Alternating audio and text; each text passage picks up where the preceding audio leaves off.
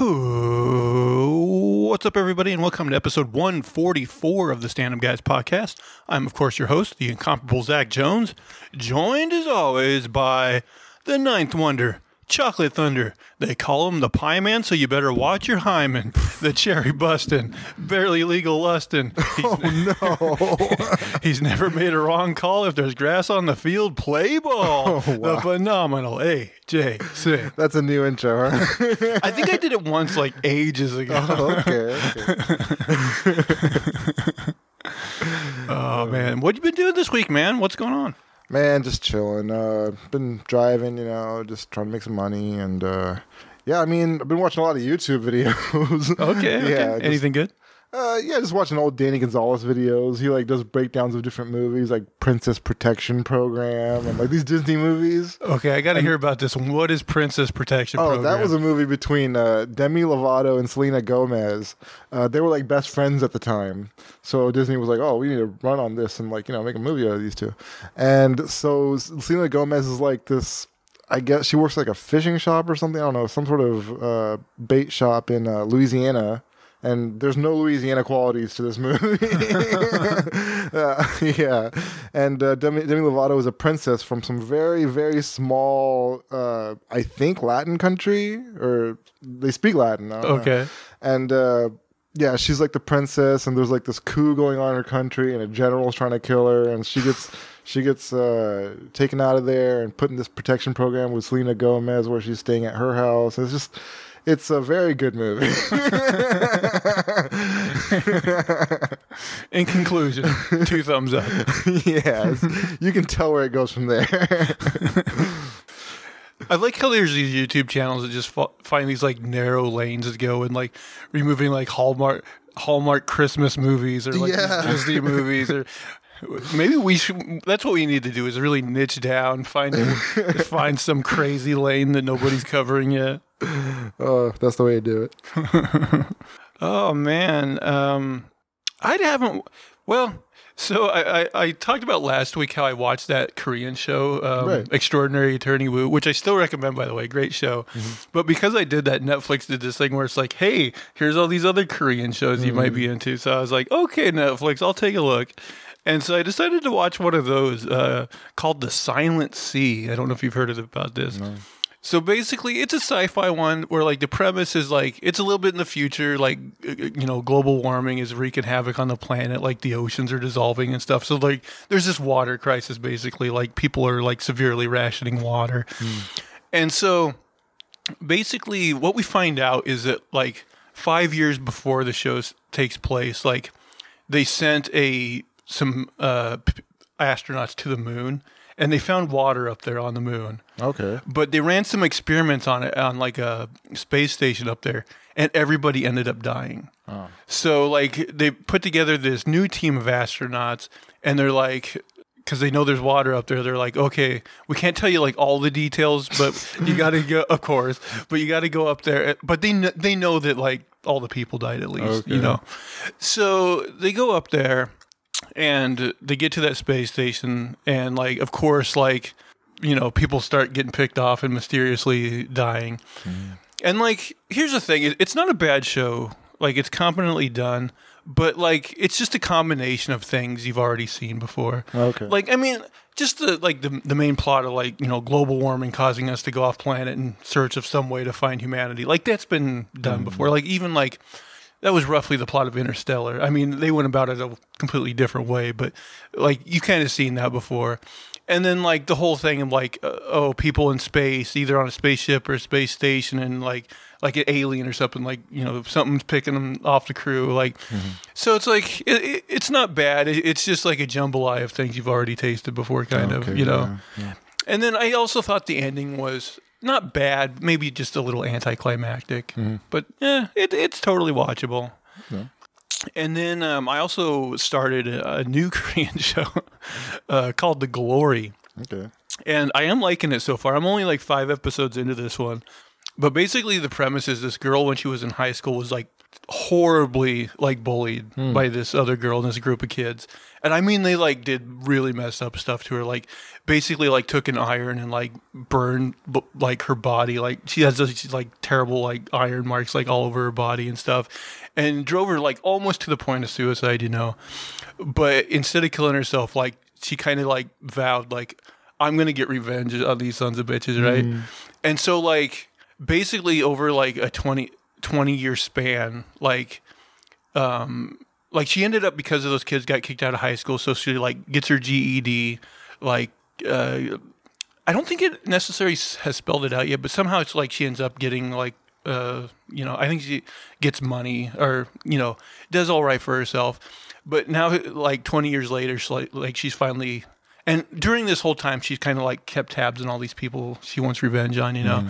And so now it's like 20 years later, and she's kind of like enacting her plan. And it's really interesting so far. Like I'm liking it. Like a good revenge tale is always, you know, good. I'm down for some revenge. Yeah, so it might, you know, crap the bed in the end. But so far, man, I'm digging it. Okay. God, I was wondering if I had any other like stories from the small talk type stuff or shows, but I can't really think of any. So you want to get into story time? Yeah, this is my first topic here. It's my favorite one. Okay. This is interesting. I don't know if this woman is half Indian or half white. I wanted to make a white joke about her because of this topic. It's very funny to me. Woman deemed clinically dead after car crash claims she saw Snoop Dogg emerging from light trying to kill me. Okay, that's a trip. Okay. That seems like a very white woman thing to say. Those who have come close to death and have been lucky enough to tell the tale will often describe seeing a warm, welcoming light at the end of the tunnel. That's not the case for Marianne Ruprai, which sounds like a very Indian name, when she suffered a life-changing spinal injury that left her clinically dead after a deadly car accident. She didn't see any glowing lights or omnipotent beings. She saw Snoop Dogg. Who's to say he's not omnipotent? Marianne and her sister had been driving home from a friend's house, or friend's wedding, after they got into a horrific car accident. Although she has no recollection of what actually happened after the harrowing crash, she does know what people have told her about it. But her brain tells a totally different story. In reality, Marianne's injuries were immediately life-threatening, and her heart stopped multiple times, both at the scene of the accident and in the hospital. She had to be resuscitated by emergency services before she was put in an induced coma. On 3 different occasions, she was clinically dead, but Marianne remembers things differently. Marianne saw Snoop Dogg during her near-death experience. I thought after the accident we drove home and went back to my parents' house and my mom and dad were there. Obviously, this didn't happen, so that was in my mind. Suddenly, she remembers being put into the cargo hold of an airplane where it was so bright and really, really cold. Suddenly, her memory flashed to a scene with her brother and her fiancé, Andy, where they angrily spoke about wiping their hands of someone supposedly Marianne. Things get even weirder. I remember just sitting in a chair, and then I heard these voices, and I looked down and I could see a light from the door, like a back entrance to a club, she recalled. And I have no idea why this person was there. I just can't work it out. But it was Snoop Dogg. He had his entourage of people with him, and they were looking to kill me. I remember the fear. I was so scared. I tried not to make a sound, petrified that she's been seen or heard by Snoop Dogg and his crew. Marianne tried to stay quiet, but the chair she was sitting on had started tearing away from the wall behind her and was about to fall with a crash when she suddenly woke up. When she did wake up, it understandably took Marianne a while to make sense of things, believing at first that her whole family had left her and that she was in some sort of psychiatric ward. I didn't quite understand what was going on. Then my mom and dad walked around the corner, and I can tell you how happy I felt when I saw them. Suddenly, going from being hunted down by Snoop Dogg to embracing your mom and dad would have probably been a relief to anyone, to be fair.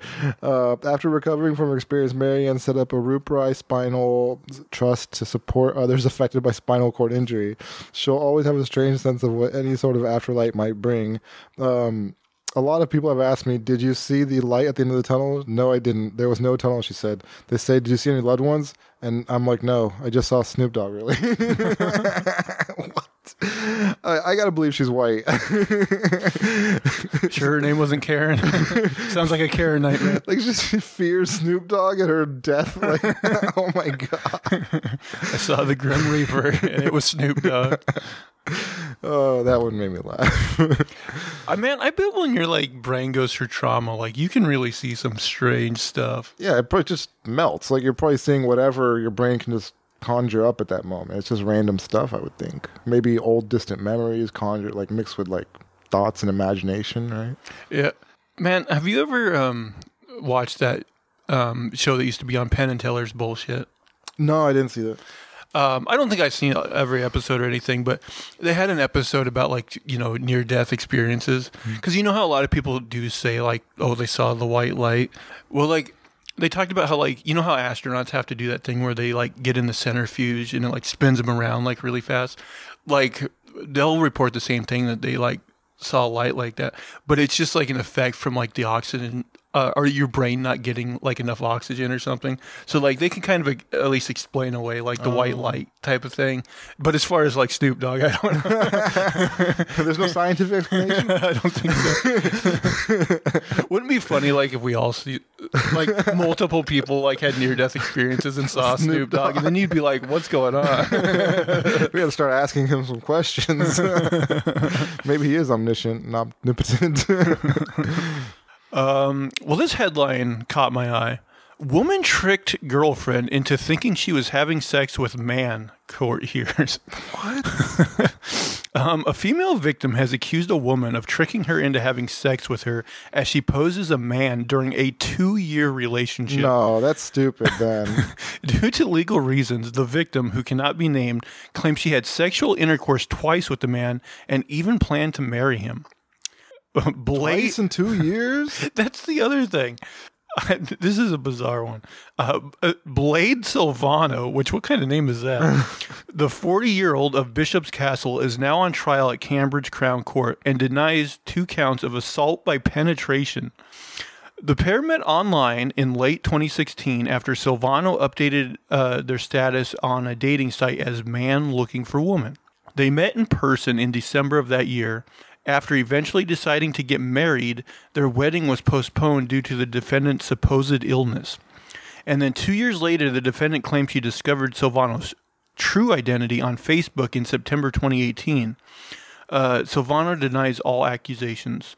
Throughout the defendant's testimony, the woman continued to refer to Silvano as a man, saying, "I've only known Blade as a man."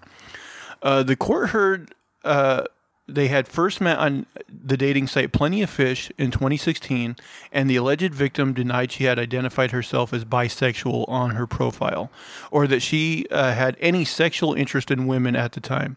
Defense barrister Deborah White asked her, "Did you tell her your sexual fantasy was to have sex with a woman?" And she responded with a no.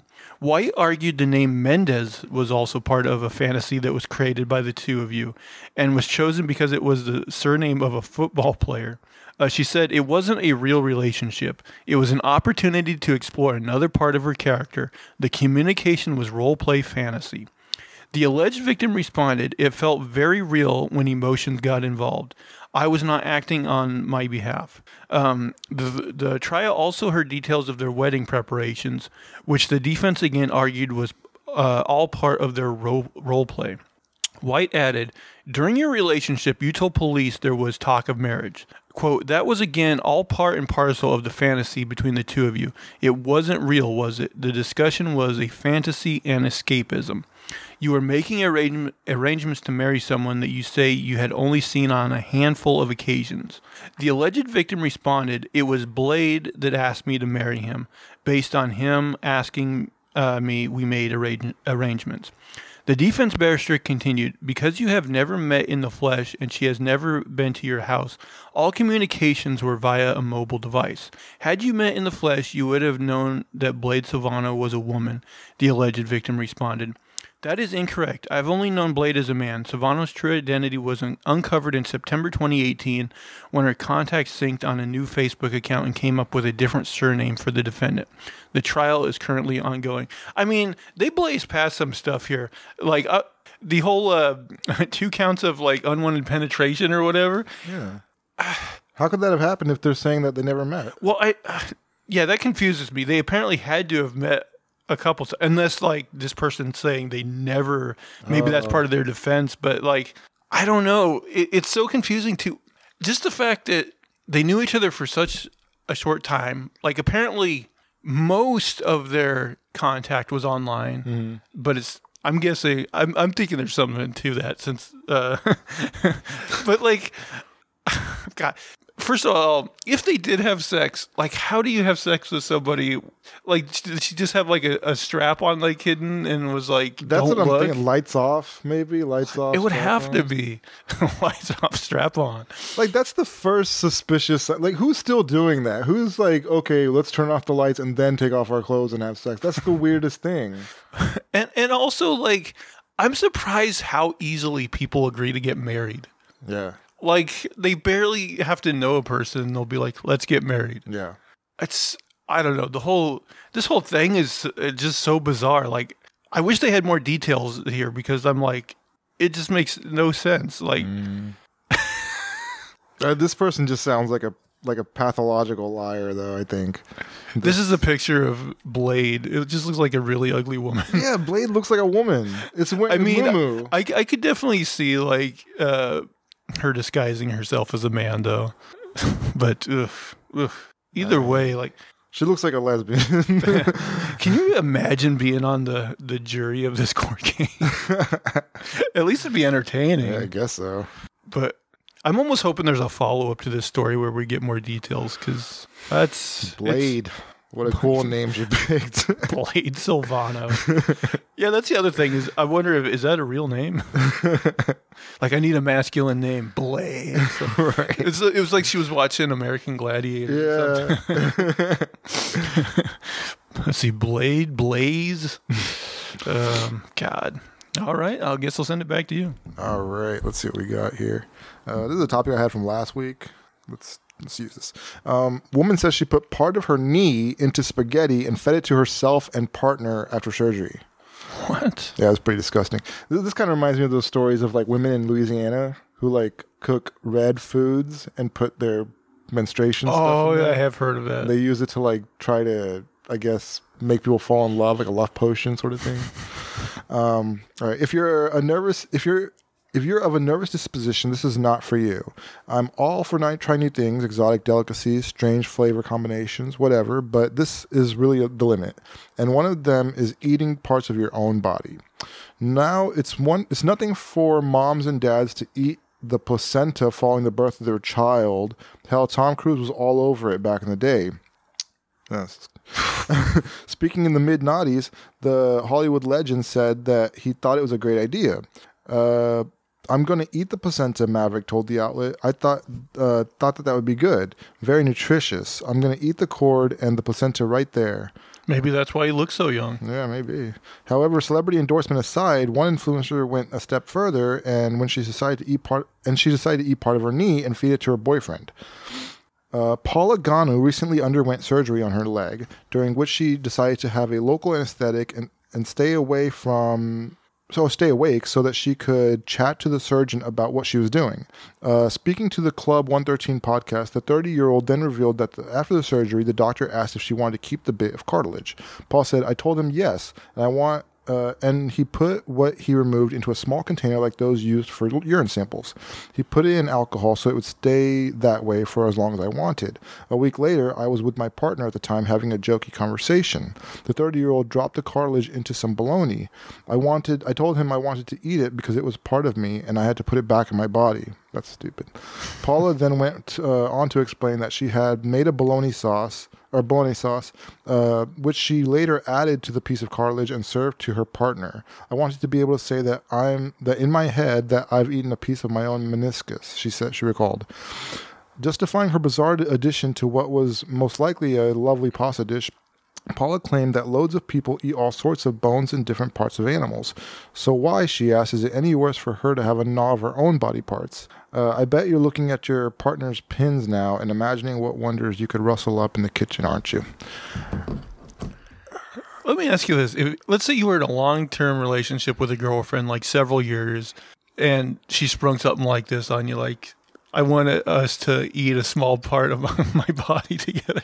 No, I mean, that's just straight up cannibalism. It's very odd. But you're not supposed to eat human meat. It's really bad for you. Is that true? Yeah, I mean, there have been tribes like in parts of the world who do eat, like, they're cannibals. Right. And it does stuff to their brains, like it messes them up a little bit. So, are they at least cooking it first? Maybe that's the problem. I don't know if they're cooking. I think they are cooking it. You know how you're talking about the whole like Louisiana women like in the red sauce? Yeah. Was that at all a plot point in the Princess Protection? There was no Louisiana culture in that movie whatsoever. There's like one scene where she sells like bait to somebody, and that's pretty much it. There's not a single black person in that movie in Louisiana. They didn't even at least try that like Creole accent. No, I don't think so. Accent. That's what I want to hear. Let's put Selena Gomez to the test. I mean, you at least talk about the food or something in the movie, but no, nothing. Also, what would you do if like let's say you were again with a girlfriend for several years, and then like you brought up like the whole like red sauce thing and how gross it is, and she's like, "Well, it worked on you." Oh. Whoa. I would need confirmation that it stopped at some point first. Like, are we still doing that? It's not that spaghetti tastes a little irony. All right. This is just kind of an article about just various bits of like weird history.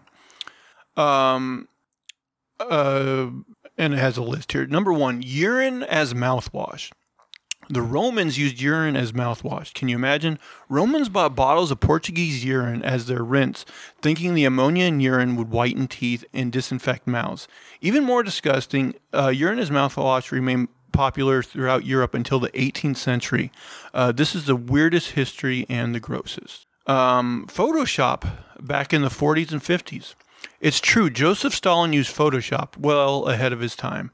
He would retouch photos, usually to remove people who died or were removed, typically in a violent way, from the office. He was the first of his time when it came to this tech. I just like the idea of like, just giving you a heads up. Go ahead and remove that guy from the painting or the photo. The only survivor. Violet Jessup, also known as Miss Unsinkable, was a stewardess and a nurse on the White Star Line trio of Olympic-class passenger ships. In addition to surviving the Titanic and the Britannic disasters, she was also aboard the sister ship the Olympic when it hit a British warship in 1911. I mean, I think we've found out she was sabotaging those ships. She was fucking working for somebody. I guess did you see recently they just did some weird, like, really detailed, like, 3D modeling of the Titanic, like, as it sunk underwater? Mm-hmm. I only seen, like, some photos of it. Like, I don't know what they hope to glean from that. It would be funny if they're like, oh, it wasn't an iceberg after all. I mean, yeah, what are they trying to learn from this? Like, yeah, don't hit icebergs. That's the lesson. That is the lesson. But, I don't know. Kind of cool. The next one, China loves cement. China used more cement in a 3-year span than the United States did in the entire 20th century. Interestingly, Bill Gates tweeted about it, but no one took him seriously. However, estimates from the U.S. Geological Survey indicate that Mr. Gates was serious. The U.S. used 4.5 gigatons of cement between 1901 and the year 2000. China used 6.6 gigatons of cement between 2011 and 2013. That's wild, China. I wonder why that is. Like, why are they huge infrastructure projects? You think that's it? I mean, they are definitely, and they're not just doing it in their own country; they're doing it in other countries too. They're developing infrastructure in Africa and other places, and they're developing ports around the world. So, they're doing a lot there. God, that's so much weight, 6.6 gigatons, and that's just in a 2-year span. Jeez, they did more. Yeah, I mean, I heard about this years ago. China was ramping up its infrastructure then, and it's been insane. Like every year, they do massive work in their roads and buildings and stuff, building new cities and stuff. It's just that country is growing just exponentially. Isn't Is China like still more rural than like? I mean, the West. No, yeah. The West is like mostly like desert. Like it's not very inhabited, like the Northwest area. But most of the people live on the eastern seaboard, like the side of the China. So and that's where a lot of more like densely populated major cities and stuff are. The next one, killer bunnies. Napoleon was almost assassinated by a horde of bunnies.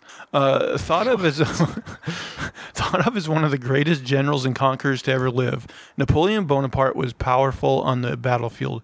He forced the United Kingdom, Austrian Empire, Kingdom of Prussia, Kingdom of Spain, and various kingdoms of today's Italy, Dutch Republic, Russian Empire, Ottoman Empire, Kingdom of Portugal, and the Kingdom of Sweden to join forces in order to confront him. Bunnies weren't scared of him, though. He had a rabbit hunt arranged for himself and his men. The chef set it up, and they rounded up 3,000 rabbits for the occasion. As soon as the bunnies were released for the hunt, they all charged Bonaparte and his men viciously and relentlessly. Oh, man. Now that I know this, like, they always had that question, like, if you could go back in history with a time machine, like, this is what I want to see. This is what I'd like to see, I want to see Napoleon and his men almost ripped apart by rabbits. How is this an instinct for bunny rabbits? It's so weird. They don't do this sort of thing. I didn't think so either. Maybe they're like, well, there's 3,000 of us. We got some strength in numbers right now. It's our only chance. Damn, they're strategizing. Pope Pius II and porn. The thing is, before becoming a pope, Pius II wrote a popular erotic book titled The Tale of Two Lovers. You wouldn't think a pope would go from erotic writing to the church, but in this weirdest history, it's true. I would think that. Yeah, why not? You think that book holds up? I'm sure it does. He's probably had a lot of sexual encounters. Popes back then were like, they had families and mistresses and all kinds. You know what's funny is that book is about two step siblings, and one of them goes, well, at least we're not blood related. Oh my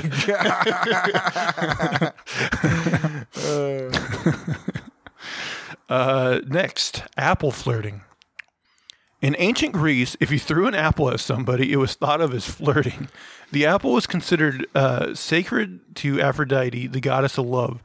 Throwing an apple at someone was to declare one's love.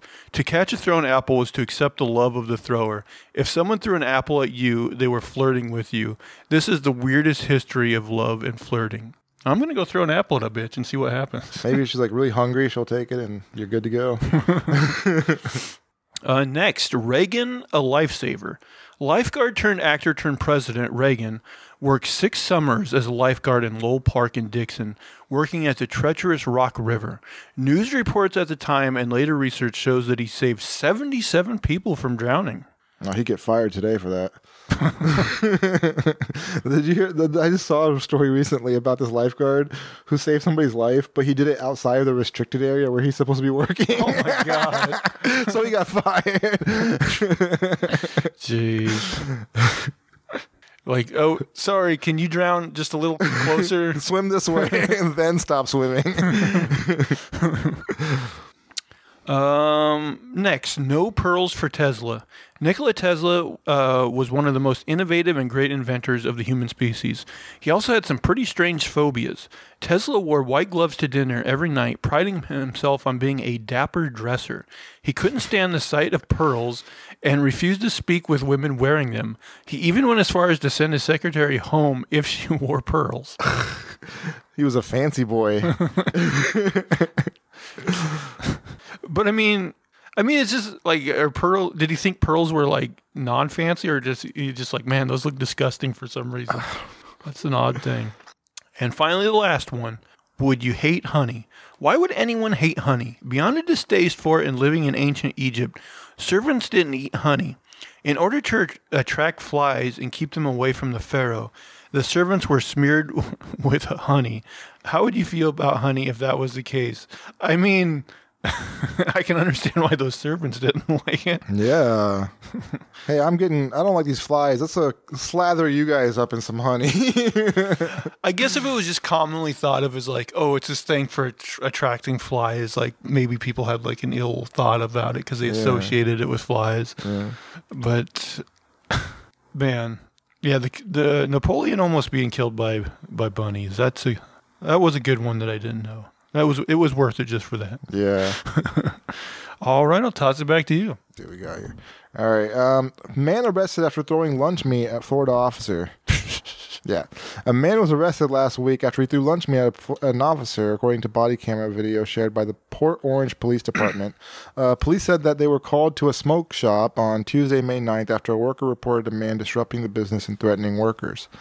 Once an officer arrives, the video shows him speaking with the worker, who said she wanted the man, later identified as William Boosie, trespass from the store.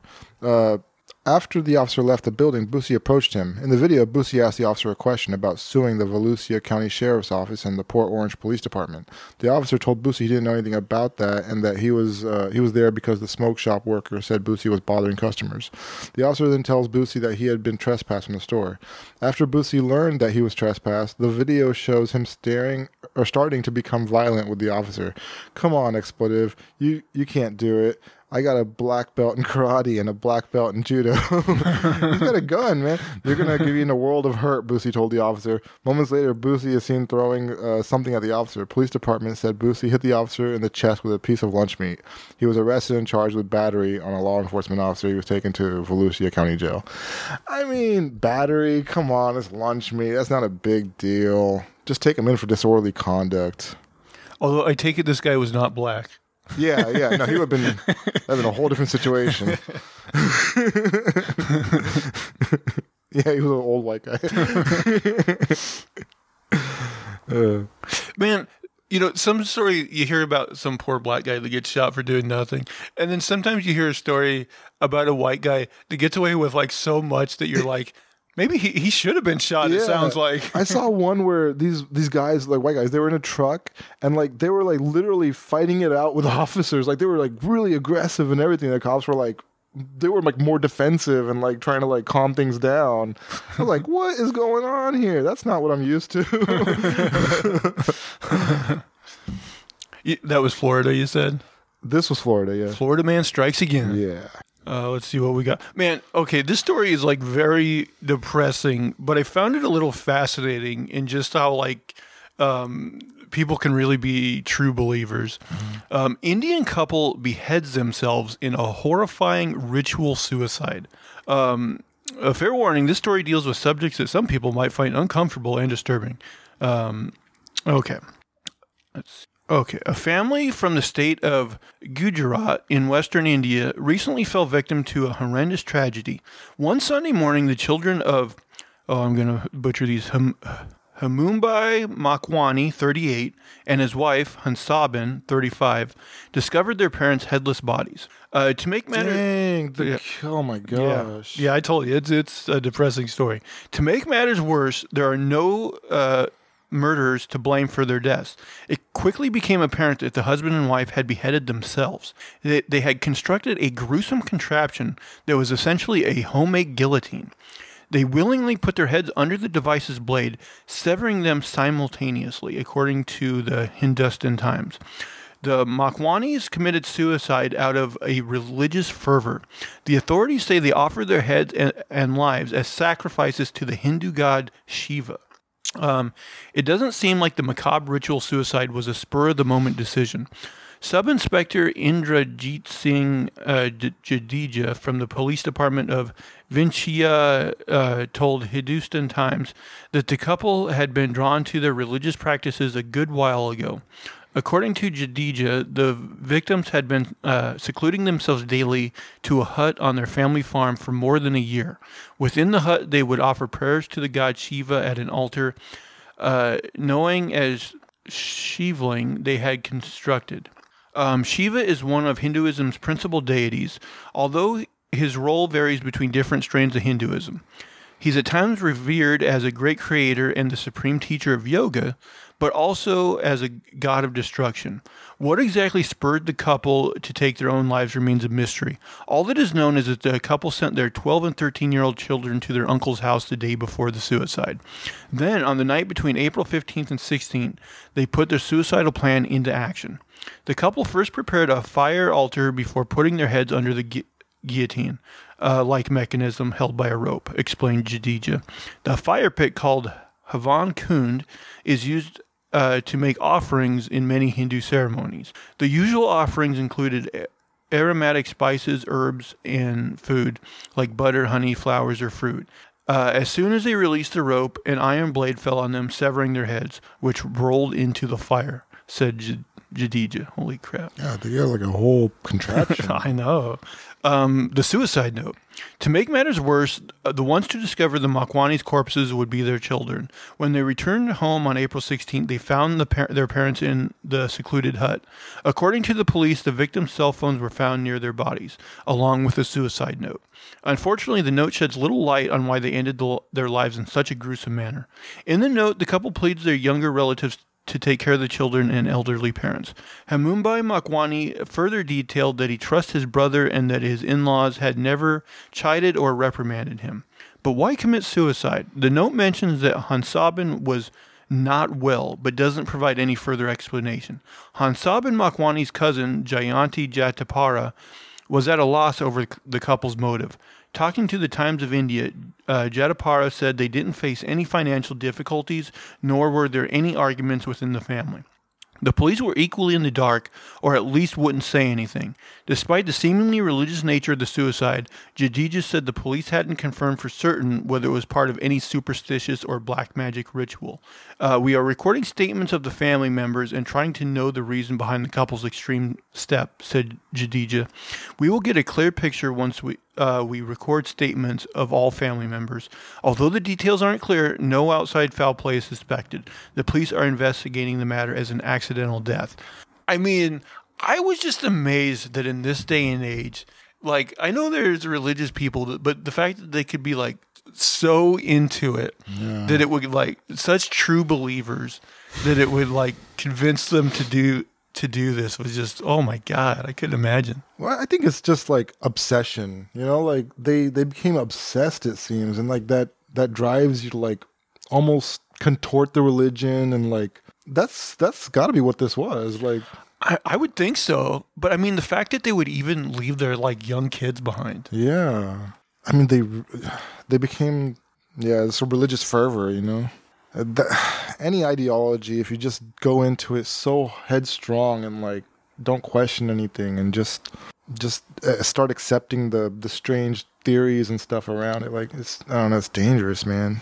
I know, and like I know nothing about Hinduism, but I mean, I'd be curious to know, like, because there's a ton of Hindus in the world, and I was just like, how many are there others that commit like similar like ritual suicides? This has got, like, I have not heard of this. Like, I'm not Hindu, but, you know, I would think, like, it'd be more common. They do, you know, like, religious, everybody has their own religious, you know, culture and stuff like that, but I don't know about this. This is unique. And plus, this sounds like they're trying to look into, like, you know, mental issues and other stuff with these people. Like, it sounds like the girl was having problems, some sort of issues.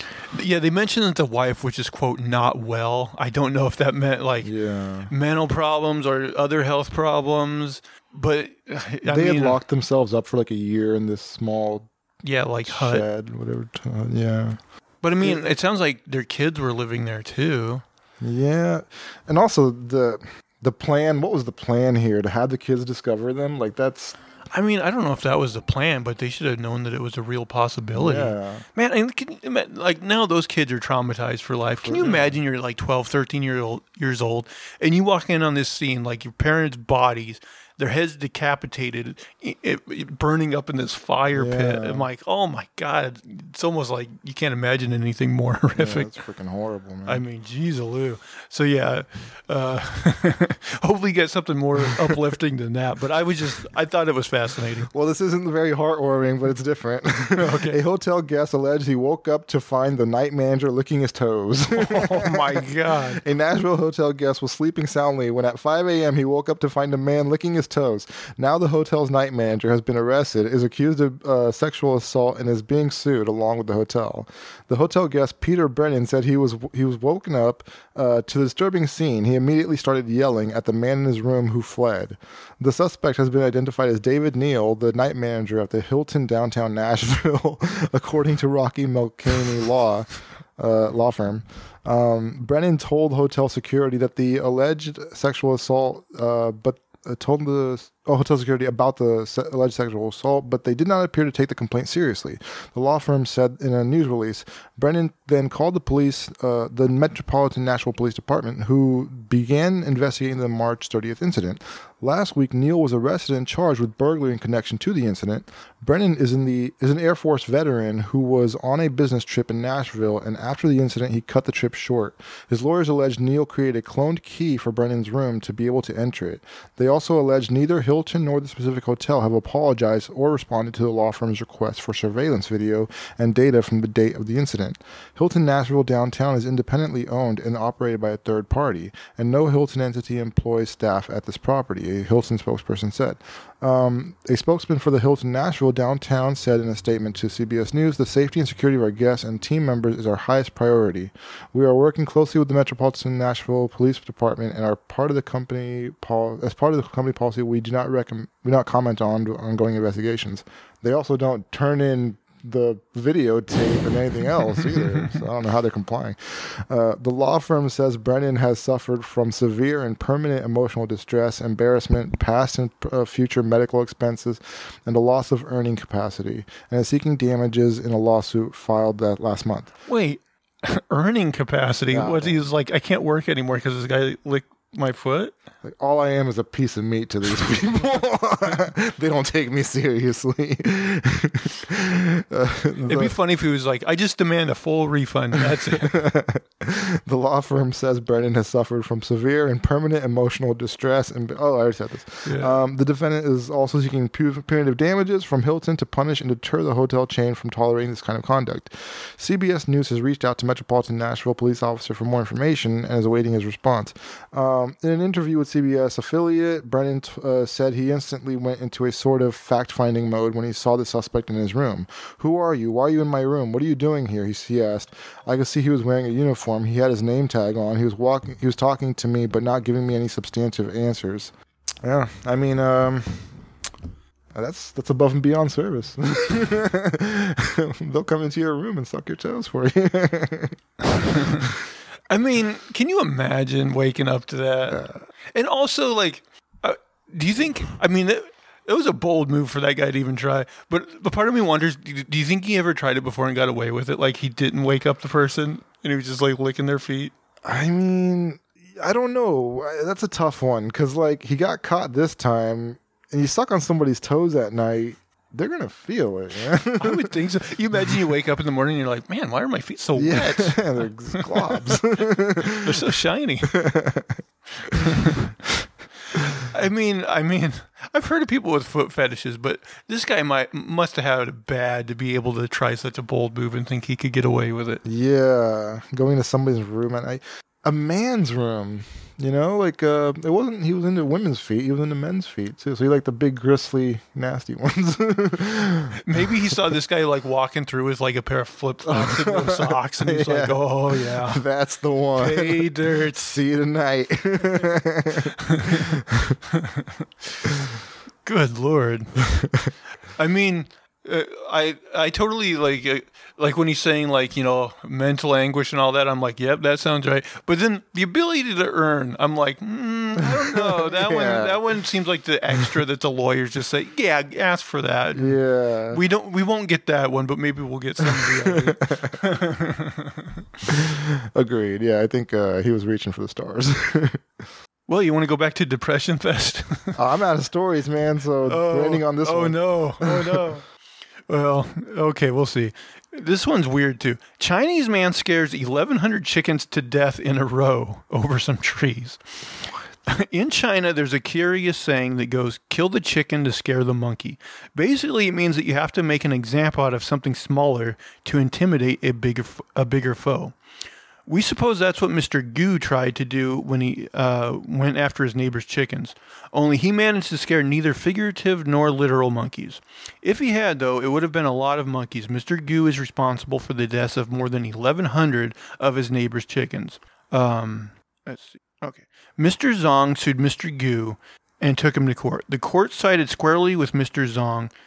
Gu had been sentenced to prison for the significant damages he caused to his neighbor. And it was all because of a bunch of trees. Okay, the bizarre saga begins in April of 2022 At that time, Mr. Gu cut down some trees on the border of his and his neighbor's property, according to China Daily. However, that didn't go down well with Zong. You see, the ownership of the trees is a bit of a blurry subject. According to Chinese media, the trees were the property of Mr. Zong. However, other reports have stated that the trees did in fact belong to Mr. Gu. Whatever the truth may be, the Zong household strongly believed they were entitled to the trees. So Zong's wife took unto herself to have the trees towed off Gu's property and into theirs. Now we have to say that we understand why that would make Mr. Gu a bit mad. From his perspective, his a-hole neighbors had just stolen what was rightfully his. But instead of trying to resolve the row through legal avenues, Gu decided to dole out some DIY justice. Sometime later, in the dead of night, Gu snuck into the Zong's family property. It's not exactly certain what he was there to do. The only fact we do know is that Mr. Zong's herd of chickens didn't like Gu's high-powered flashlight one bit. The light drove the chickens into a mad panic. Like headless chickens, the entire herd crowded into one corner away from Mr. Gu. As a result of the crush, around 500 of the chickens got trampled to death. After he found out what had happened, it was Mr. Zong's turn to be mighty pissed. But unlike his neighbor, he went to the police. Chinese police officers apprehended Gu and, after a brief investigation, ordered him to pay 3,000 won, about $436, for the damages. Gu, however, wasn't happy about having to pay. Maybe he felt the investigation wasn't carried out properly, or he was just salty about having to hand money over to the neighbor he hated. Well, at least he learned his lesson. Just kidding, he didn't. Out for revenge, Gu went sneaking onto his neighbor's property on another night. We want to say the result was the same, but it wasn't. This time it was worse. Whether intentionally or not, Gu managed to scare Zong's chickens for a second time. Despite the herd having 500 chickens fewer, the stampede was even deadlier than the one before. This time, an estimated 640 chickens died. At this point, Zong had had enough. He took Gu to the court properly and accused him of intentionally killing his chickens. The court in Hangwang province agreed with Zong. The judges ruled that Gu had intentionally caused property loss to Zong and had the loss equal to a large amount. Indeed it did. The authorities estimate that the 1,100 dead chickens set Mr. Zong back 13,480 won, nearly $2,000. However, during the hearings, the court noted that Mr. Gu showed remorse for his behavior. Whether he was remorseful for doing what he did or getting caught, we can't know. Nonetheless, the judge took Gu's remorse into account when doling out the justice. He killed 1,100 chickens. I know. He said... I'm sorry. So sorry. He sentenced Gu only to 6 months in prison, plus a year on probation. Out of curiosity, we tried to find out the estimated cost of the trees that caused the row. We couldn't find that out, but we figure it was less than the chickens. I mean, first of all, I had no idea that just shining a bright light at chickens would stir them up quite that bad. That's true. But I mean, he says he's remorseful, but he did it twice. He got caught and then he did it again. Yeah. So is he really that remorseful? You can't feel remorse if you go out and do the thing and then say, "Oh, I'm going to do it again, but worse." Yeah. If it was just the one time, I'd be like, okay, maybe he didn't know it was going to turn out as badly. This is a pattern. He's a serial chicken killer. He is. Yeah, committed genocide. Yeah. But I just thought it was such a weird thing to even for him to think of. I need to get revenge on this guy. Oh, I know a trick that'll kill a bunch of his chickens. Just the game plan. It's just not smart, though. What are you going to get at the end? Trouble. Fried chicken? Yeah, I guess so. Man, that is rough. Poor chickens. Okay, we got some time left, so I guess I'll do another one. This one's a little dark, too, but oh well. This is... it's interesting, though. The worst ways for a human to die, according to science. Oh, I've read this before. Oh, okay. Number 1, buried alive. Oh, yeah. You might assume that this is one predicament you could get out of in much the same way that some men reckon they could beat a lion in a fight or win a game of tennis against Serena Williams. I mean, people think they could do that? I don't. Surely it's just a matter of punching your way out of the coffin and then scooping your way to freedom through a few paltry feet of dirt, right? Nope. While scientists disagree on how long you could survive if buried alive, their estimates ranging from 10 minutes to 36 hours with very few people willing to volunteer for the testing in this field. They do agree that you are almost certainly screwed. If you're buried in a coffin, you have to somehow get out of the sturdy box with your bare hands, and once you run out of oxygen attempting to do so, it's game over. Then you'd have to somehow force your way up through several feet of earth when you're a puny little human with no real space to deposit anything you dig out, all while it's crushing you. A daredevil who tried to escape from being buried alive managed to make it 4 feet before almost dying and needing to be rescued. While famous escapologists Harry Houdini and Alan also couldn't manage it. It reminds me of that scene in like Kill Bill Volume 2 where she's got to escape. Next, radiation sickness. Unsurprisingly, dying of radiation sickness is absolutely awful, and there's plenty of scientific evidence to back it up. The victims of nuclear weapons and disasters are history's testament to the ways radiation can kill you. Whether it gets you quickly or slowly, it's an agonizing process. Radiation can kill you very slowly and painfully, and one of the most gruesome examples of this is the death of Hisashi Ouchi after an accident at a power plant in Japan. After a week of doctors trying to save his life, he was begging them to stop, and at one point his heart stopped 3 times, but was restarted after his family requested they keep trying to save him. In the end, it took him 83 days to die as he cried blood and his skin melted off. Jeez. Ultimately dying of multiple organ failure. Good Lord, that is a rough way to go. Next, pyroclastic flow. The most deadly part of a volcanic eruption, a pyroclastic flow, is the fast-moving cloud of gas and volcanic matter which spreads out following an eruption. The flow travels so quickly that you can't outrun it, and they destroy pretty much everything in their path as they are capable of reaching temperatures around 1,000 degrees Celsius. This is what smothered the Roman city of Pompeii and preserved the bodies there in whatever they happened to be doing at the time. While the heat would kill you quickly, your final moments would be absolutely awful as your skin would be instantly cooked, and there's even evidence of the heat from pyroclastic flows being so severe that it makes people's heads explode. Some of the skulls of victims near Pompeii were found to have shattered, and it's believed in their last moments the insides of their heads would have boiled before exploding. That obviously would suck, but at least it would be quick. Yeah, it'd be pretty instant. I would take that over radiation sickness and buried alive. Next, decompression. It's a good thing us humans live on the ground because we're not suited to live either really high up in the air or deep underwater, and pressure is a major part of that. We can explore the highest heights and darkest depths of our planet with pressurized vehicles where the internal cabin pressure is consistent and survivable, but if something goes wrong, it can spell doom for the occupants. On a plane, decompression can mean oxygen deprivation or people getting sucked out of the aircraft depending on how much damage has been caused. Deep below the sea, the pressure of all that water pushing down on you is dangerous, and if you rise out of the water too quickly, you can suffer from decompression sickness, also known as the bends.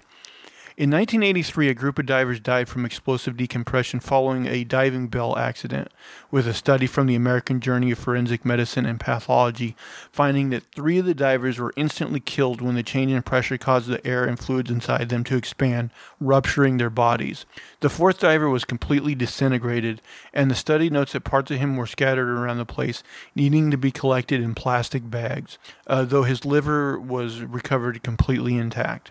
When it comes to figuring out what the worst execution in history is, there's a lot of contenders for the top spot, which isn't exactly a ringing endorsement of human beings being nice people. There's the guy who was repeatedly dunked into a vat of boiling water after Henry VIII decided to change his punishment.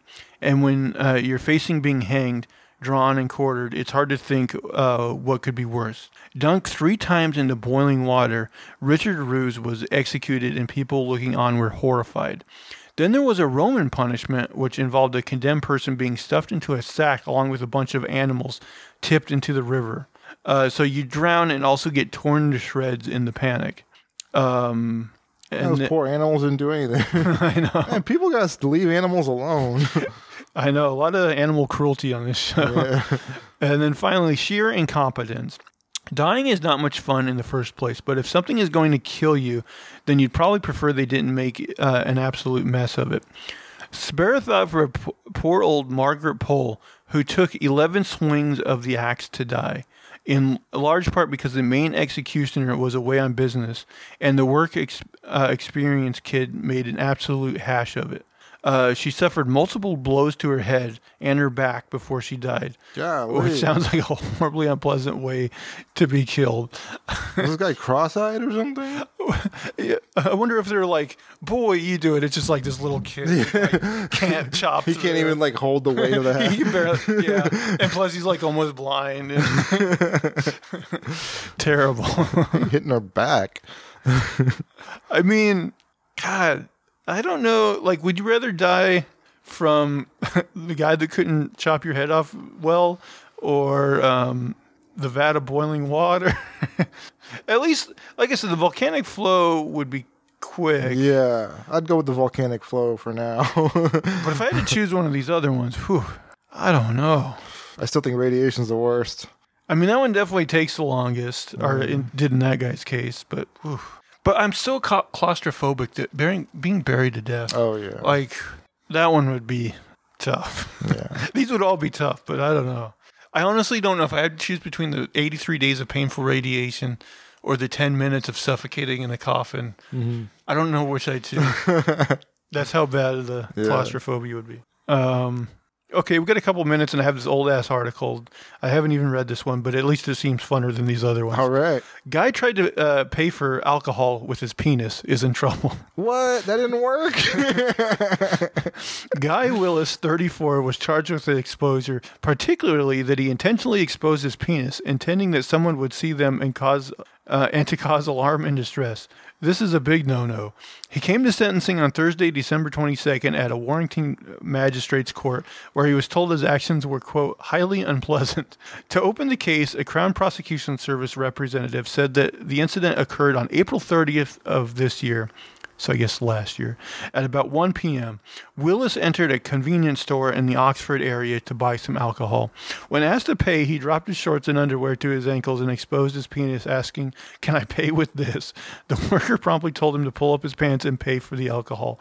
Willis was identified through CCTV, which recorded the incident, but gave no comment to officers' questions during his police interview after the arrest. Willis has 6 previous convictions for 11 offenses, as told to the court. He pleaded not guilty to an offense taped on camera after the charge and was convicted after the trial.